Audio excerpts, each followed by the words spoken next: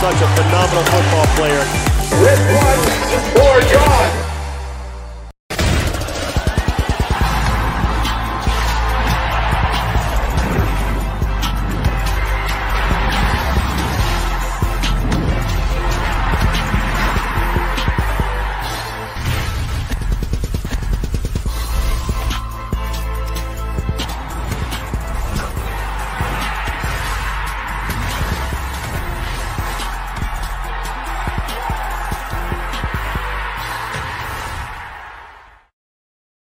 Y buenos días, amigos, una vez más, preparándonos ya para otro partido más, otro juego más de nuestros Broncos.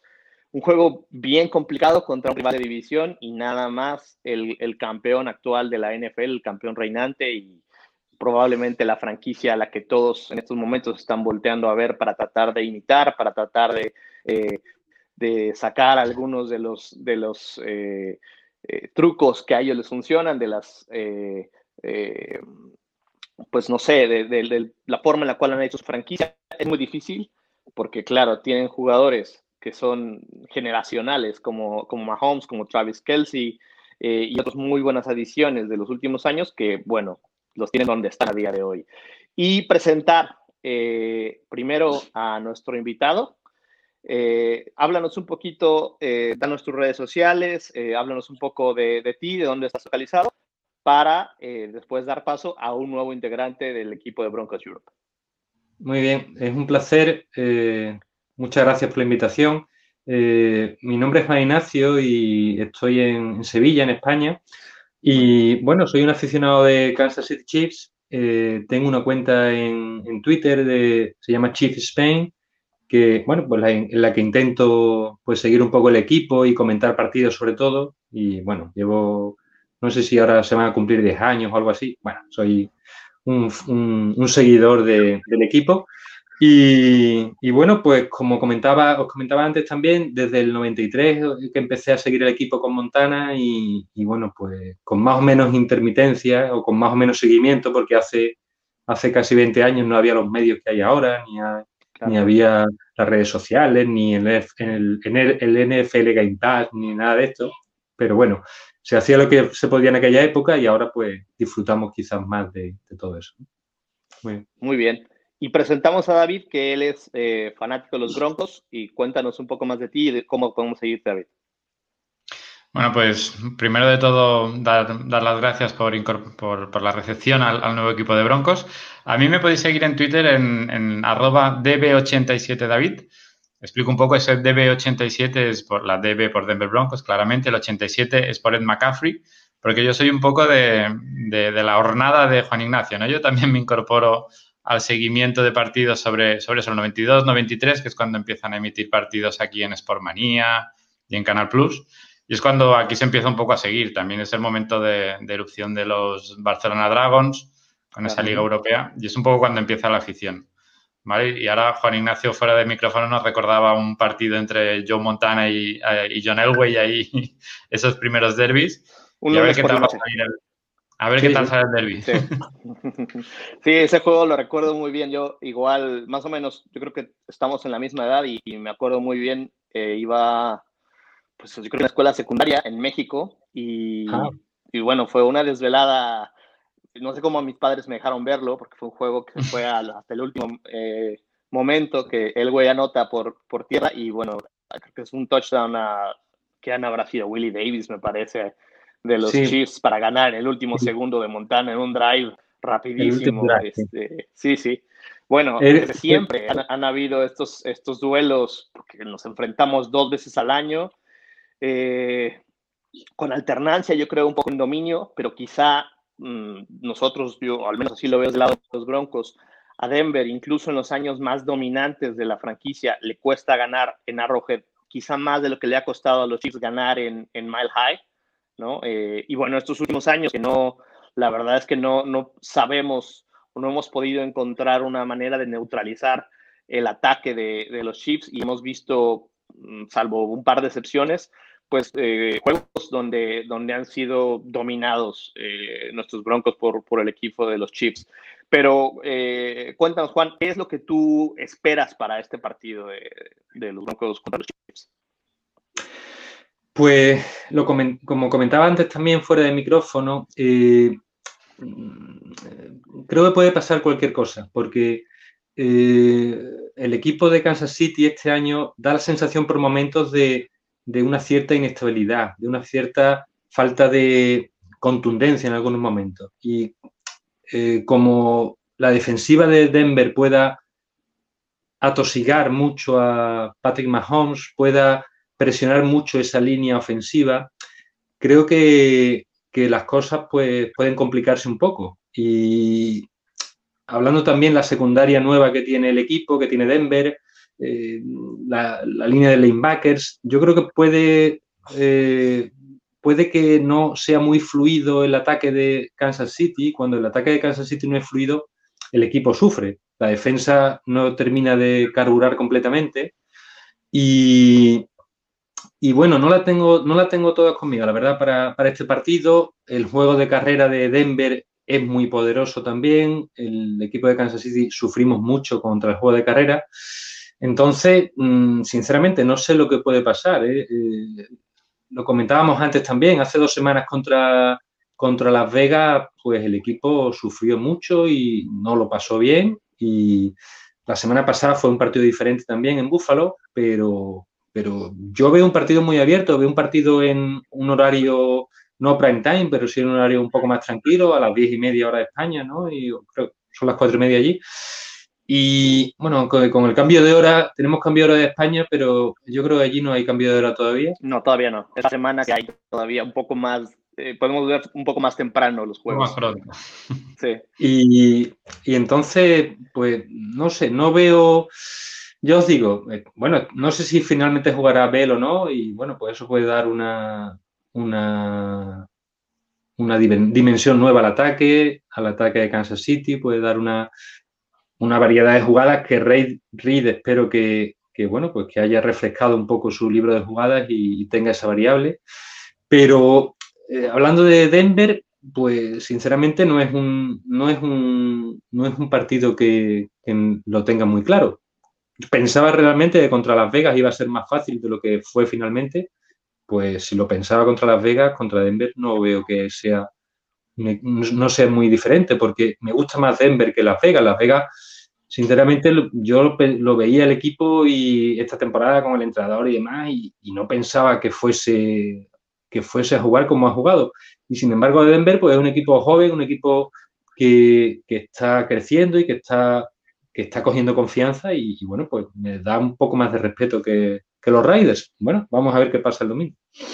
David, ¿cómo le podemos ganar a los Chiefs? En tu opinión, ¿qué es lo que tenemos que hacer? ¿Qué es lo que tenemos que evitar que los Chiefs hagan para poder, pues, primero, plantarles cara y, bueno, esperemos salir victoriosos mañana?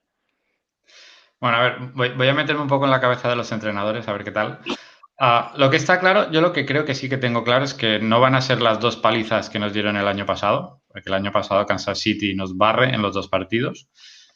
Entonces, sí que creo que vamos a ver una pequeña diferencia. Quizá el problema que estamos teniendo con los Broncos este principio de temporada es que el equipo está cambiando mucho debido a las lesiones, quarterbacks diferentes. Hemos tenido ya 3 quarterbacks, receptores que caen, que se incorporan. Noah Fant también se cayó, ahora se vuelve a incorporar.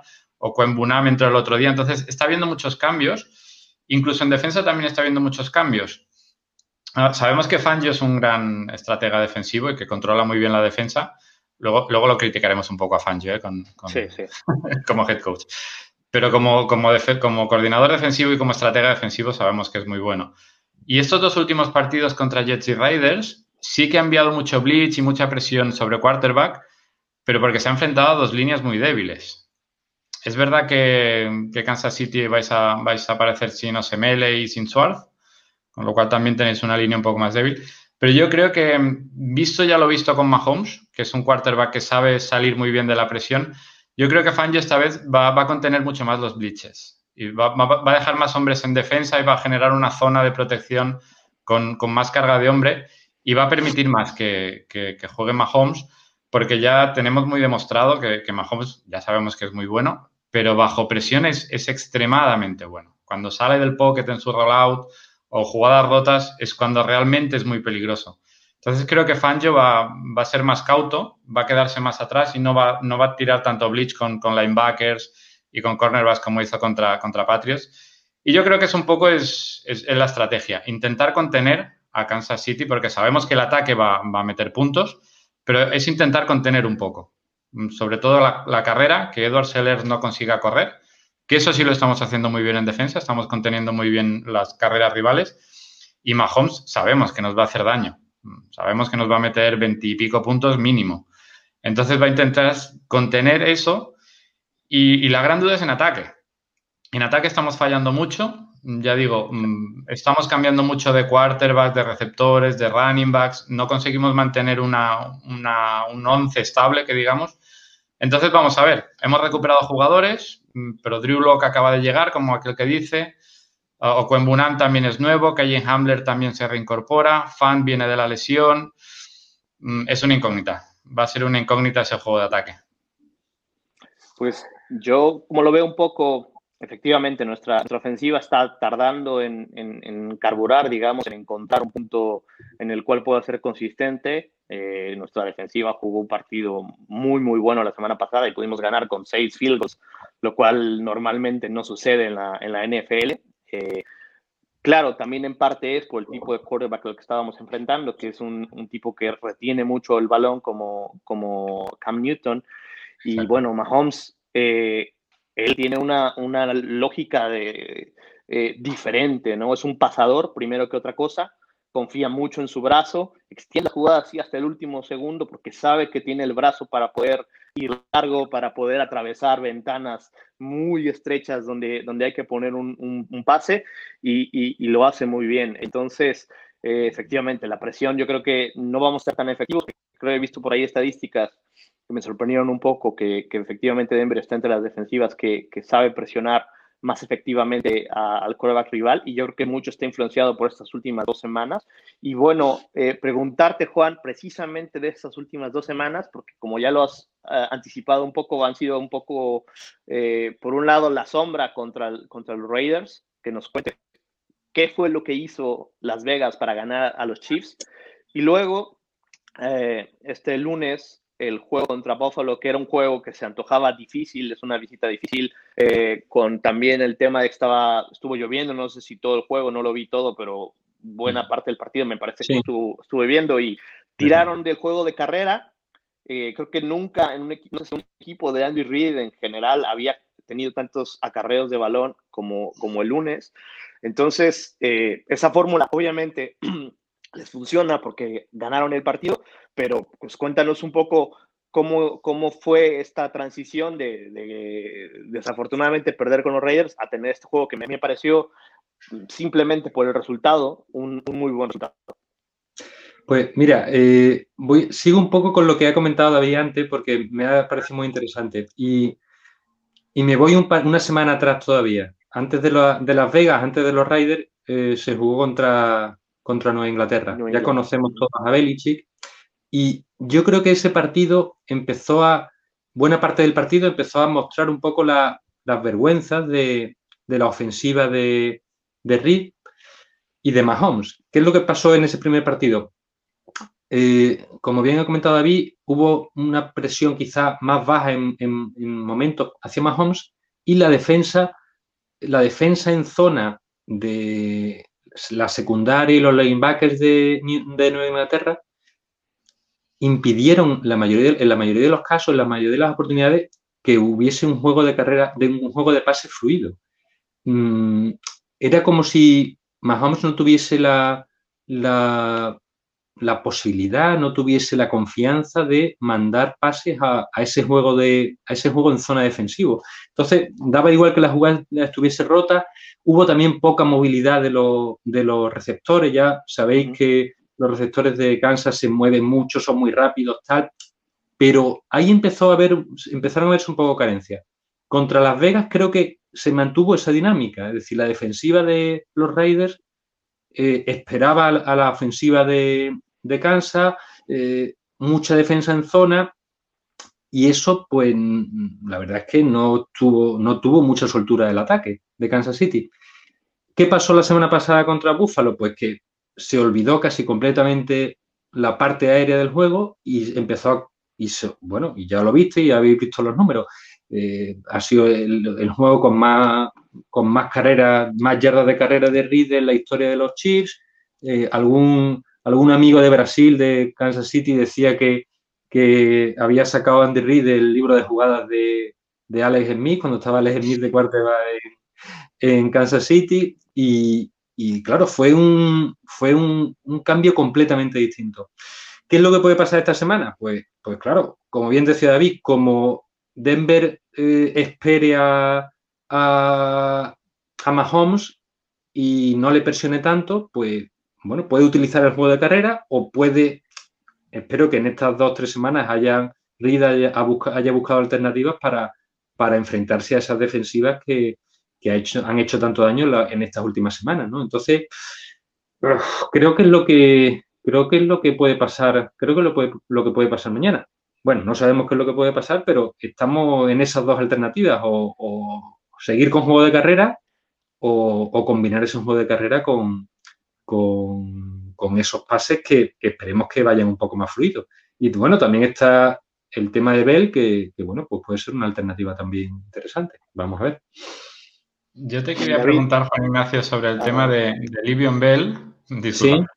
Sí, claro, lo que se ha criticado un poco a Edwards Heller es que es un gran corredor, ya lo hemos visto, que es muy hábil, muy ágil, que sabe ahí generar muy bien su espacio y conseguir yardas. Y se le estaba como exigiendo un poco más esa finalización en Enson, ¿no? Que fuera capaz de conseguir esas últimas yardas cuando están ya muy cerca de la zona de anotación. Ahora han traído a Le'Veon Bell y a mí me parece que quizás no sea la solución buscada, ¿no? Le'Veon Bell tampoco es un corredor de poder que sea capaz de por fuerza generar esas 2 yardas, sino que es más similar, ¿no? A Edwards Heller. Entonces te quería preguntar un poco cómo ves esa incorporación. sí, es que yo primero, estas críticas al rookie fueron la primera semana. Yo creo que la primera semana hizo no sé cuántas yardas de carrera, 150, no recuerdo muy bien, pero es verdad que le pararon en la red zone completamente, desde 5, desde 10 yardas. Yo lo que pasa es que, aparte que hay otros corredores en el equipo también que pueden hacer esa función, también en la end-zone, bueno, pues está Kelsey, tiene otras herramientas del equipo para no tener que utilizar al rookie, ¿no? En esta situación. Yo creo que el fichaje de Bell bueno, es como el draft, ¿no? Tienes la oportunidad de coger un buen jugador, pues lo coges. Ya veremos a ver cómo se utiliza y cómo se hace. No creo que vaya a jugar, por supuesto, en esas jugadas de final de Enson, y que simplemente, pues en el caso de Bell, pues va a ser otra herramienta pues a la hora de abrir el campo y de tener tanto jugada de carrera como jugada de pase con él. Entonces, yo sinceramente sufro mucho con el rookie porque tiene unas palizas semanales de muchas yardas, de muchos golpes, de muchos golpeos, y bueno, no es fuerte y tal, pero sufro cada vez que le caen todas las líneas ofensivas y defensivas encima, ¿no? Porque es que además tiene ese juego. Entonces, lo que me preguntabas, la alternativa de Bell no es una alternativa, por supuesto, para esa parte final, y yo creo que Reed va a buscar otras alternativas, como hizo la semana pasada, no sé si lo recordáis, con el otro running back en una jugada de carrera en las últimas 10 yardas, ¿no? Es decir, bueno, es que también el chico este lleva 6 partidos en la NFL. Vamos a ver que dentro de unos partidos de la temporada que viene puede que tenga más soltura en el end zone, ¿no? Yo creo que tiene su rol por el momento y que, bueno, pues que iremos viendo cómo va evolucionando, ¿no? Pero bueno, eso pienso. Yo creo que, no sé, no he podido ver los juegos de Kansas City en totalidad las últimas semanas, pero quizá un poco obedeciendo a lo que decías, que las defensas han jugado mucha zona, ha tenido Sí. yardas, ¿no? Delante de él, que las ha tomado, que creo que esa parte la ha hecho bien.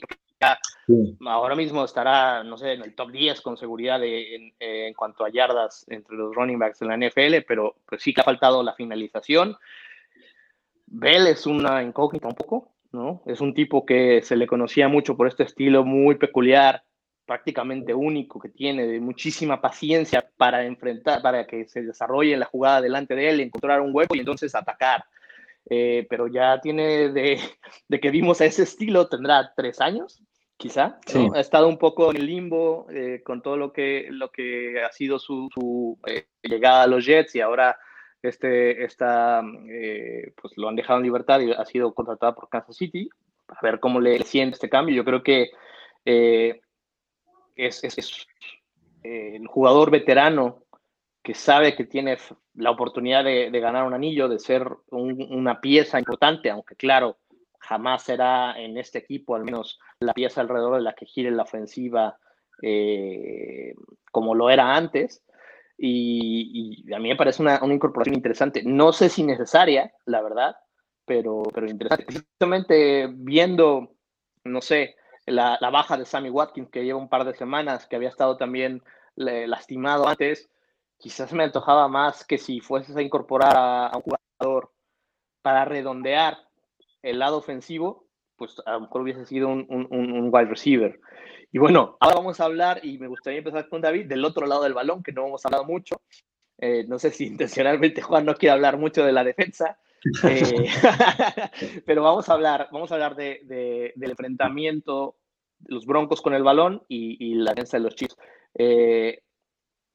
Pues como lo hemos dicho, han habido muchas ausencias, hemos tenido que hacer cambios semana a semana. Hay un punto que me gustaría resaltar, sin embargo, como positivo, que es desde que cambiamos el right tackle, ha mejorado bastante la protección Mucho. en general a nuestro quarterback, lo cual después de las primeras semanas que eso había sido, bueno, que nos costó de hecho una lesión a Drew Lock por no poder contener la presión rival, me parece un avance. Hemos visto precisamente, quizá a partir de esa protección mejorada, a Locke tomando o buscando pases en largo. Hemos descubierto un poco más del juego de Team Patrick, que quizá no sabíamos. ¿Cuáles van a ser las claves para nosotros? Y yo creo cómo podemos, de alguna manera, las piezas que tiene destacadas a la defensiva Kansas, como de Honey Badger, como la línea ofensiva, no sé si Frank Clark jugará, me imagino que sí, no, estaba un poco lastimado, pero la verdad no he seguido muy bien el reporte de lesionados.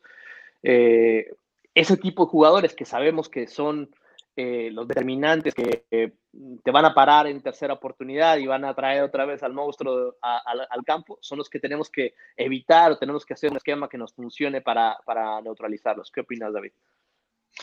Bueno, pues me preocupa, como muy bien has dicho, desde que está Dodson allí en el right tackle estamos mucho mejor, pero me preocupa un poco el centro de la línea, porque, claro, enfrente vamos a tener al pequeñín de Chris Jones, que ya sabemos cómo se las gasta, y tenemos a Risner, que está tocado, que está cuestionable, entonces no sabemos si va a jugar, y a Lloyd Cushenberry, que sabemos que es un rookie, que hay que darle tiempo, pero que cuando se ha visto delante de gente poderosa ha sufrido.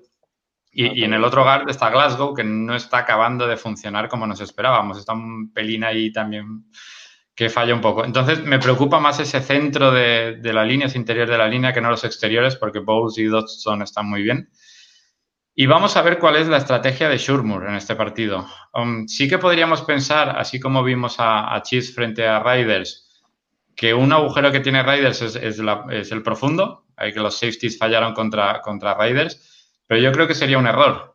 Ya vimos cómo fallamos con esas jugadas inexplicables de final de partido contra Patriots, por qué esos pases en profundo. Y ya vimos también cómo en el último partido de Bills frente a Chiefs, Josh Allen intenta bastante ir en profundo y no lo consigue. No lo consigue. Entonces creo que... que se me ha ido el nombre de vuestro defensive coordinator. Españolo. Sí. Españolo, gracias. Creo que Españolo ha sabido reaccionar bien a esos pases en profundo, porque hay Raiders los quemó y creo que sería un error ir en profundo. Creo que lo que tenemos que hacer es instaurar juego de carrera, que por una vez tendremos a Gordon y a Lindsay, los tendremos a los dos. Necesitamos ese juego de carrera para además tener fuera a Mahomes todo el tiempo posible, y yo iría a buscar pases más cortos.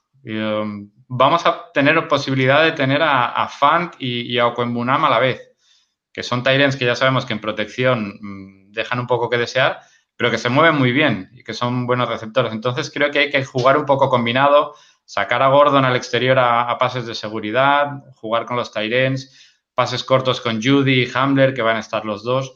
Creo que hay que ir más a jugar por ese ataque de posesión y de avance poco a poco que no ir en profundo. Creo que... Y yo iría por ahí. No sé qué opina Juan Ignacio. Yo, mira, claramente la mejor línea de la defensa es la línea defensiva en Kansas City. Desde hace años, ¿no? Desde quizás la llegada de Chris Jones y bueno, se ha mantenido y se ha mejorado con la incorporación de equipos, de jugadores. La línea de linebackers y la secundaria son líneas que han dado muchos problemas. No sé si recordáis, el año pasado los linebackers eran auténticamente un coladero. El juego de carrera rival siempre atacaba esa parte y nos machacaba. Y la secundaria ha mejorado un poco este año con alguna incorporación, con alguna experiencia adicional de jugadores, pero a mí me da una intranquilidad siempre muy, muy importante.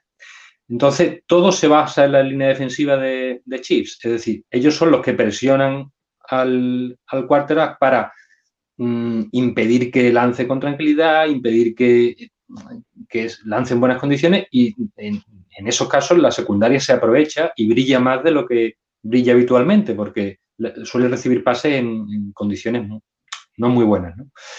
Y los linebackers también han mejorado bastante, tanto los linebackers como la línea de defensa, frente al juego de carrera. Eso este año se ha notado una mejoría con respecto al año pasado. Entonces, yo creo que Denver tiene que jugar o debería jugar mucha carrera porque, bueno, tiene un gran equipo para jugar a la carrera y es una debilidad clara también de Kansas City.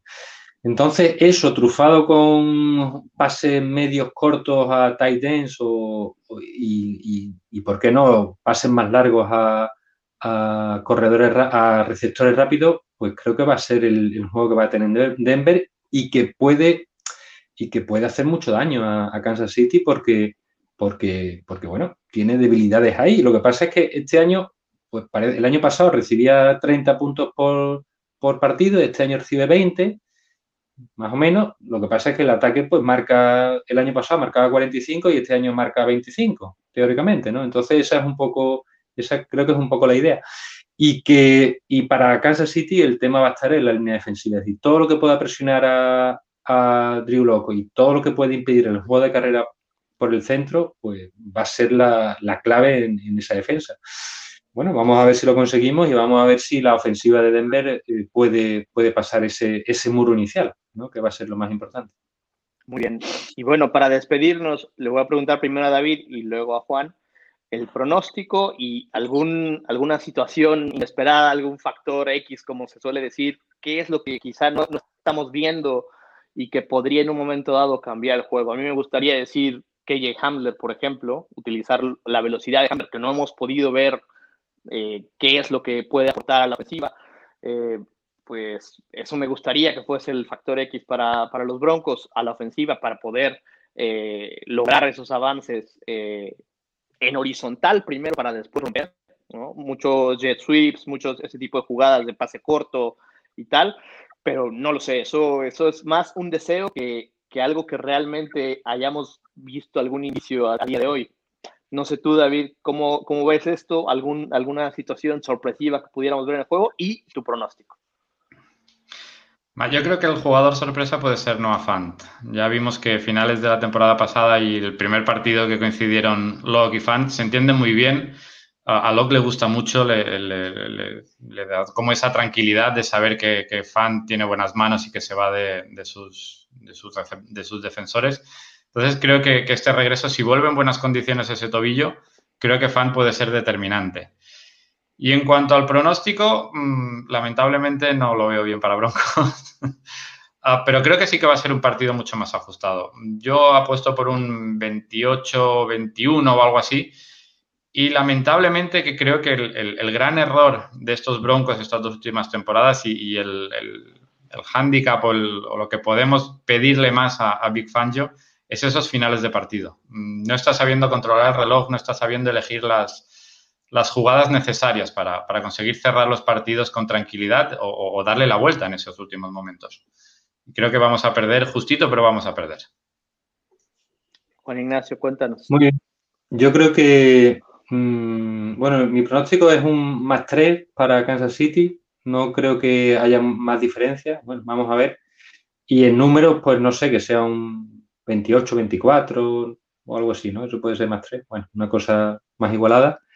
Creo que creo que el cornerback, el rookie de Denver puede hacer un buen partido. Es Ojemudia. Ojemudia, vale.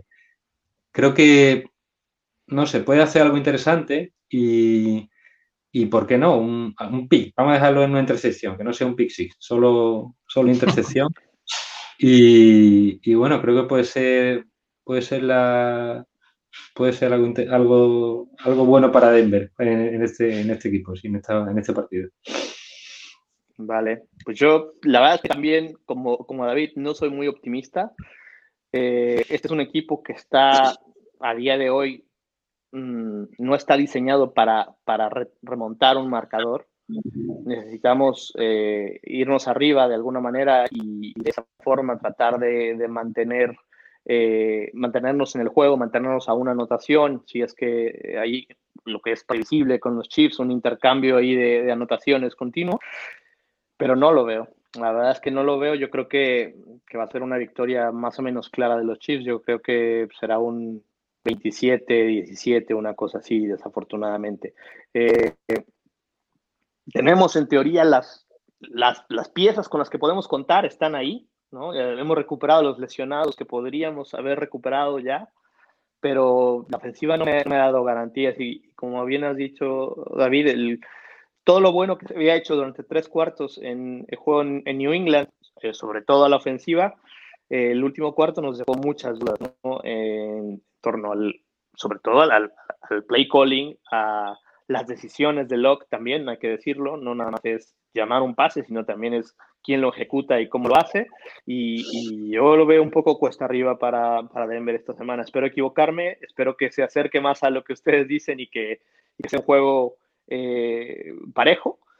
Y hay un factor que tampoco me gusta mucho, que es que no habrá gente, no hay mucha gente en el estadio. Me imagino que en tu caso, Juan Ignacio, es un poco igual. Son estadios donde la gente pesa, donde un third down a la ofensiva, siendo visitante, cuesta porque no escuchas, porque no puedes poner en sintonía a todos los jugadores de la línea ofensiva, los mismos receptores, etcétera. Y ese factor lo perdemos, ¿no? Y igual que lo pierden ustedes ahora mismo en Arrowhead un poco, aunque son ruidosos y hay más gente en Arrowhead de la que se permite en Denver. Entonces, bueno, nada, pues agradecer la presencia de Juan, la incorporación de David. Esperemos verte muy pronto en estos contenidos. Y pues suerte para los Broncos, no tanta suerte para los Chiefs. Ha sido un placer, muchas gracias por la invitación y comentamos el partido en Twitter, ¿eh? Ya estaremos con interacción, ¿vale? Ahí estaremos. Muy bien. Gracias. Hasta luego. Muchas gracias. Hasta luego.